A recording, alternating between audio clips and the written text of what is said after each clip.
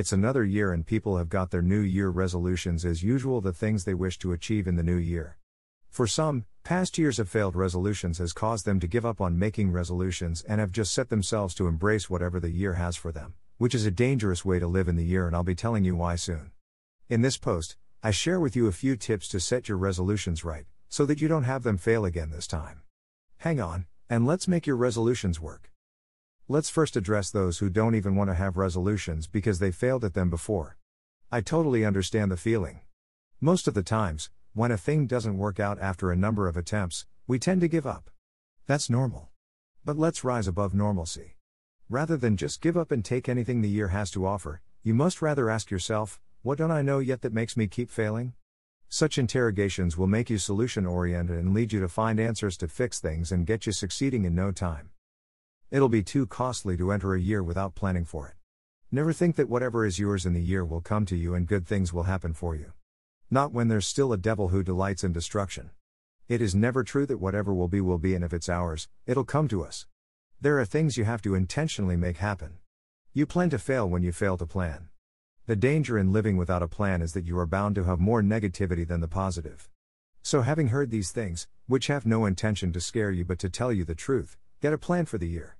Those things you want to see in your life. They won't just happen. You've got to set the ball rolling. Kudos to you if you've already got a plan. But how do we ensure we don't fail it at this time again? How do we ensure that our plans don't get stuck on the drawing board, never materializing? Well, it's very simple. Two major things are responsible for unfulfilled resolutions: emotions and being unrealistic. Of course, there are other factors too. The emotions part of the equation is a very funny one. It starts off with enthusiasm, so much excitement about the new year and a fresh hope to do better this time. The feeling of a new beginning gives us a zeal. Then along the line, frustration, which comes by due to being unrealistic. The zeal sort of blinds us and we blindly set crazy unrealistic targets and resolutions. Think of your year as a building. It will be unrealistic, regardless how rich you are and how much labor and resources you can procure, to think you can build a whole house from the ground up in a day. It will definitely be very cost intensive and might not last. But then with patience, you spend a couple of days on the foundation, and then week after week, you continue with the building till it's fully done. This is the simple secret to having a successful year with your resolutions fulfilled. Take a second look at your resolutions and be very honest with yourself. You might have probably resolved to do, let's say, 2 hours of prayer daily when you probably haven't done even 30 minutes before. That's unrealistic and you might not be able to hang on for a long time. Look at your ability and the things you have been able to do in the past years. I am not saying don't aim high.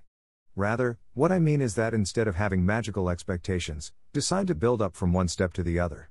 A proposed 2-hour daily prayer can start off with 30 minutes in the first week and move to 45 in the next, and an hour in the next, then to an hour 30 minutes and finally to 2 hours.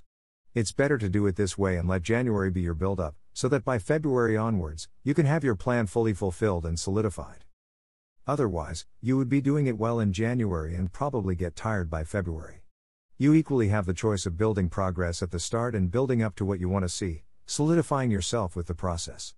David needed the experience of killing bears and other beasts in the wilderness to be able to kill Goliath with a shot.